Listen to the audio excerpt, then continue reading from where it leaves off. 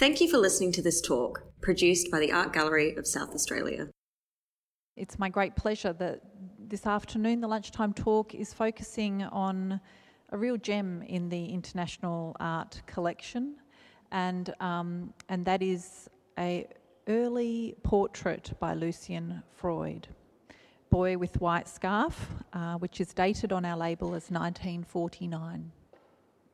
It's a really a great honour to be here in this gallery, Gallery 13, with our wonderful collection, primarily of portraiture. And this talk today will focus on Lucian Freud and this, very important small painting. But I'll also bring in a discussion of Géricault and his Head of a Youth, which is high up on the wall there. And really, it's lovely to be in a room full of European portraits, which is really the context for Lucian Freud as an artist. And he was an artist who drew so heavily on the traditions of portraiture in European art. So Lucian Freud, just some dates really to orient you, was born in 1922 in Berlin, and he fled to England with his family when he was 11 years old, really fleeing the rise of the Nazi regime. And he was the grandson of Sigmund Freud, and his father, Ernst, that is Lucian's father, Ernst, was an architect, and they migrated and found safety in London, where they were joined some years later by Sigmund. And it's always been interesting to me that in my readings on Lucian Freud, he never really made much of his heritage, that is his German heritage, often distancing himself from the legacy, say, of even German art. And yet, when we look at his work and this early work, from when he was a young man of 27 or so, we see that he is drawing really heavily on the work of German art of the early 20th century. So that'll form part of my talk today. So Lucian Freud, he died in 2011, so he had a long life. And if you are familiar with his work, and in fact if you were fortunate enough to see the exhibition of his paintings in Sydney in the 1990s, I'm very jealous of you. I wish that I had travelled there and had seen that exhibition.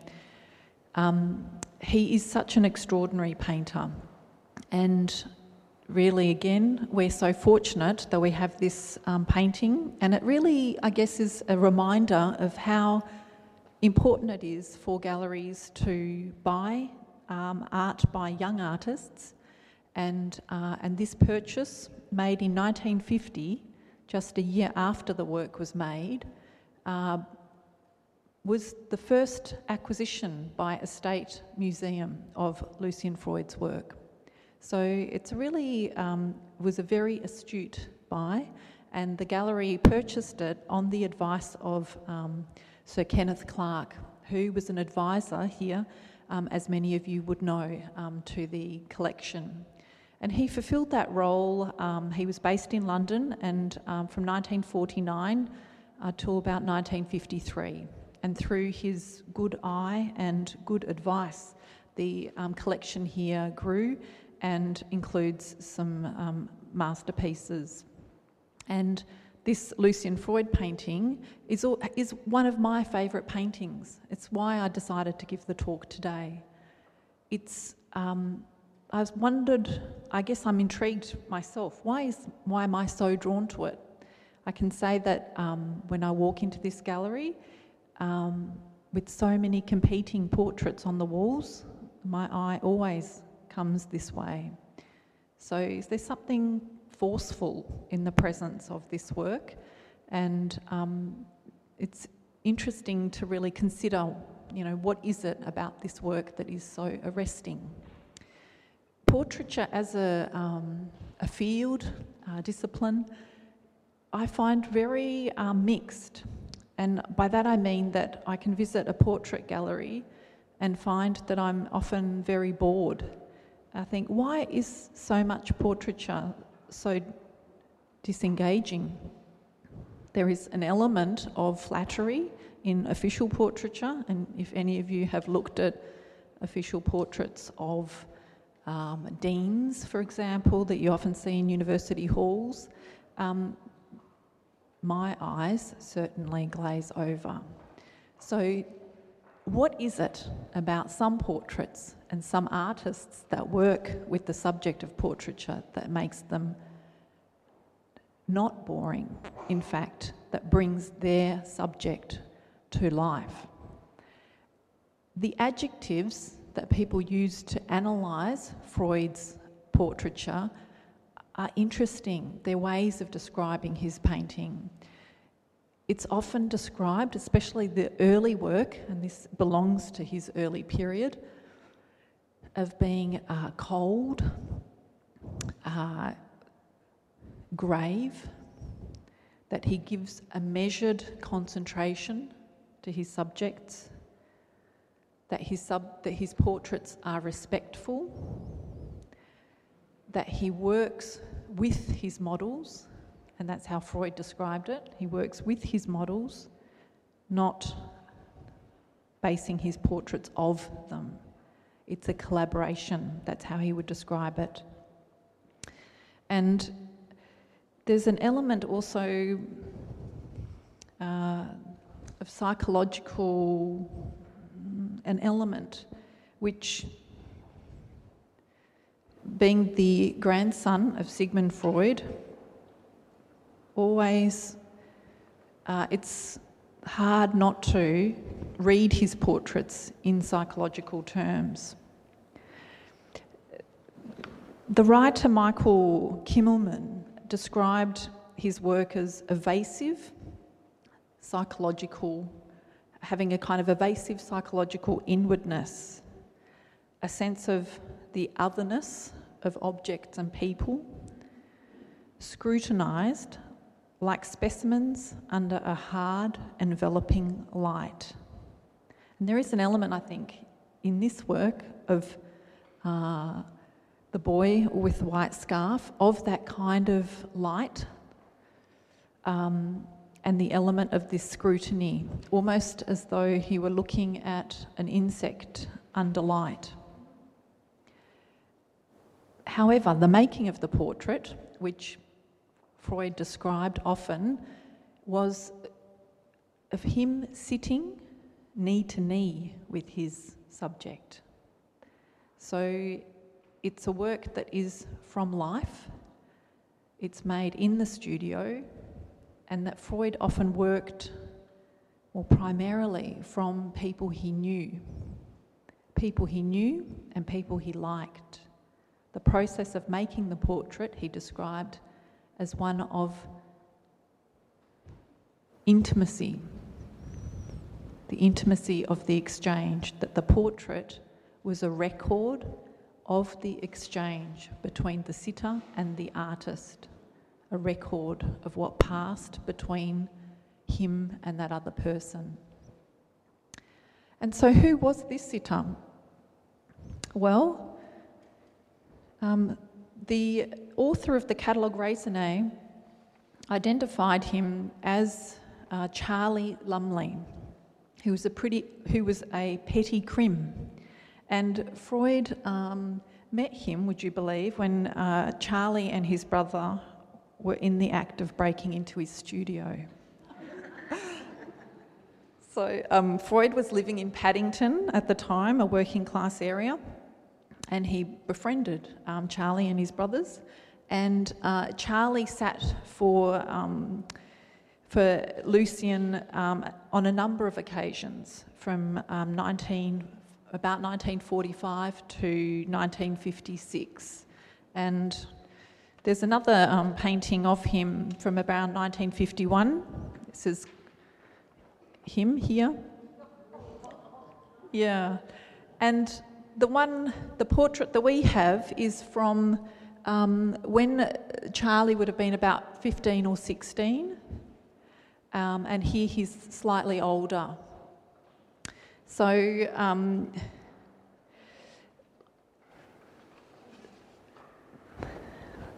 I've just often struck reading about Freud that he liked people, lots of different kinds of people, not necessarily important people.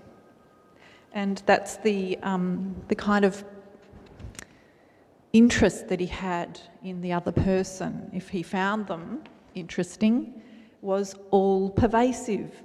And the kind of act of the portrait was a great giving over of himself too.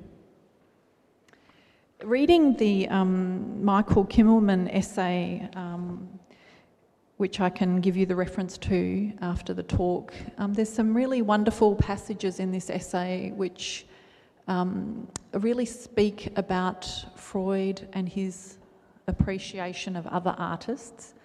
And I found it very kind of interesting to think about who Freud was as an artist as he spoke about other artists.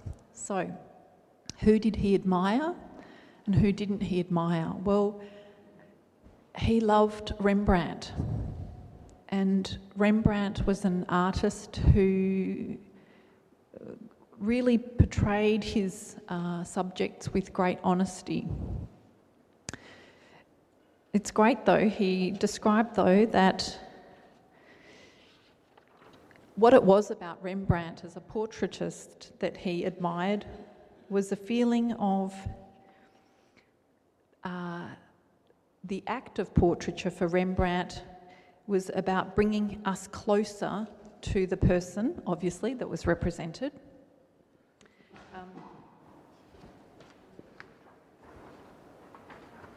And Freud said, you feel you are being privileged because Rembrandt is giving you an ennobling insight into the nature of people. I don't mean that he made the people seem virtuous, but I mean it is ennobling to be told something so truthful.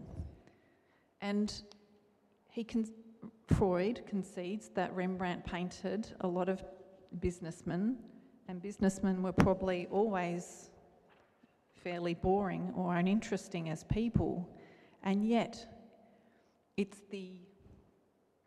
what he's showing us, the ennobling aspect of painting, of showing people in their humanity.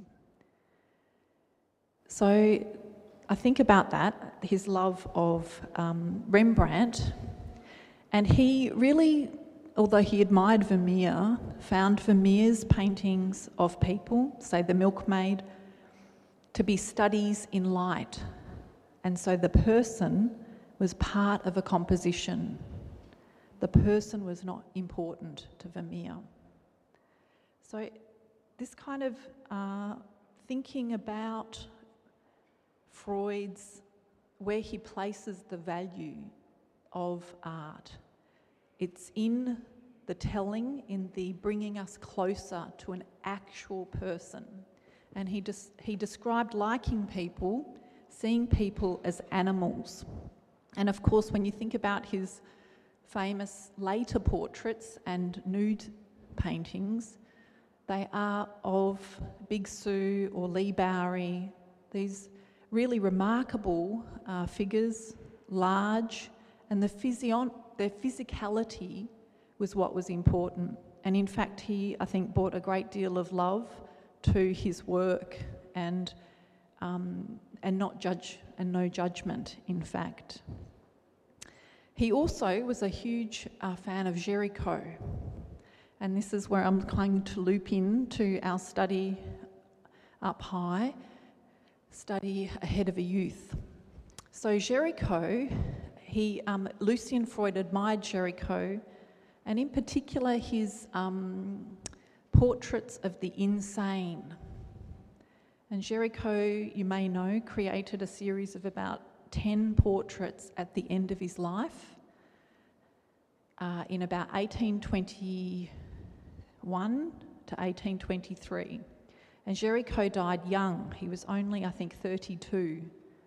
He died of the result of a riding accident and a tuberculosis or some kind of condition that was exacerbated by this fall that he'd had, riding fall.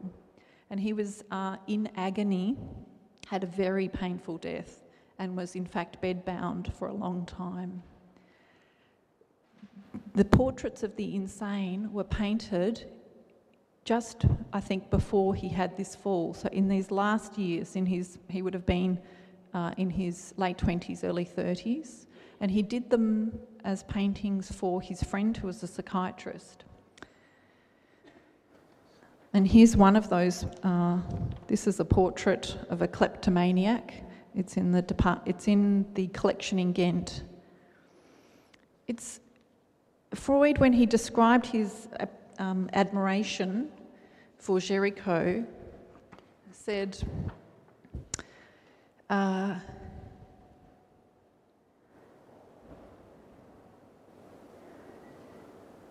he said, "They were the grandest series in the history of art, and what draws me to them is that they nearly don't work. Everything is so dangerous." So there's this element of them just hanging in, the paint on the canvas, just there. It's almost not there. And Géricault, of course, was the great romantic painter of the Raft of the Medusa. He had this bravura technique, and our small painting up there is an example of that bravura too. It is a remarkable painting because we also know the circumstances of its making. We also know that it is made from life. So here, Lucian Freud working knee to knee with Charlie, and there is Géricault painting this head of a youth, and the account of its making has come down to us from the memoirs of the great 19th century novelist Alexandre Dumas. And Dumas, in his memoir, described visiting Géricault on his deathbed a week before he died. And he was with his friend, General Brault. And General Brault was a friend of Géricault's, and Géricault was staying in his home. So General Brault invited Dumas to come with him. "You must meet the great artist before he dies." And they entered his studio, and Dumas accidentally stepped on an upturned canvas. And when he lifted it up and held it, he was holding this face. And he said to Géricault, "It is the face of a fallen angel. What is it doing on the floor?" And Géricault laughed. He said, "You don't recognise who you're looking at." And he turned to General Brault and said, "It is in fact your porter's son." He came into my studio the other day, and I was so struck by the possibilities of his face that I asked him to sit for me, and in 10 minutes I had done this study from him. So there is an account. How remarkable is that, of that painting? And we know that it is that painting because it stayed in the family of General Brault, and the gallery acquired it from William Beaumont, and William Beaumont bought it from the descendants of General Brault in Paris in the 80s. So I love the fact that Dumas saw this boy, who was also a teenager, as a fallen angel. And I like the idea that this fallen angel, who is this teenage boy, is a bit like Charlie here, who is also something of a fallen angel, and that, in fact, Lucian Freud and Géricault were both very tuned into the erotic element of painting portraits, and that they found that erotic charge in their portraits of these teenage boys. I'll leave it there. Thank you.